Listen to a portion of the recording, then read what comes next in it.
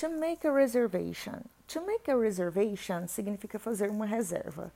So, I will travel and I need to make a reservation. Eu vou viajar e eu preciso fazer uma reserva. Please help me to make a reservation. Por favor, me ajude a fazer uma reserva. Make a reservation.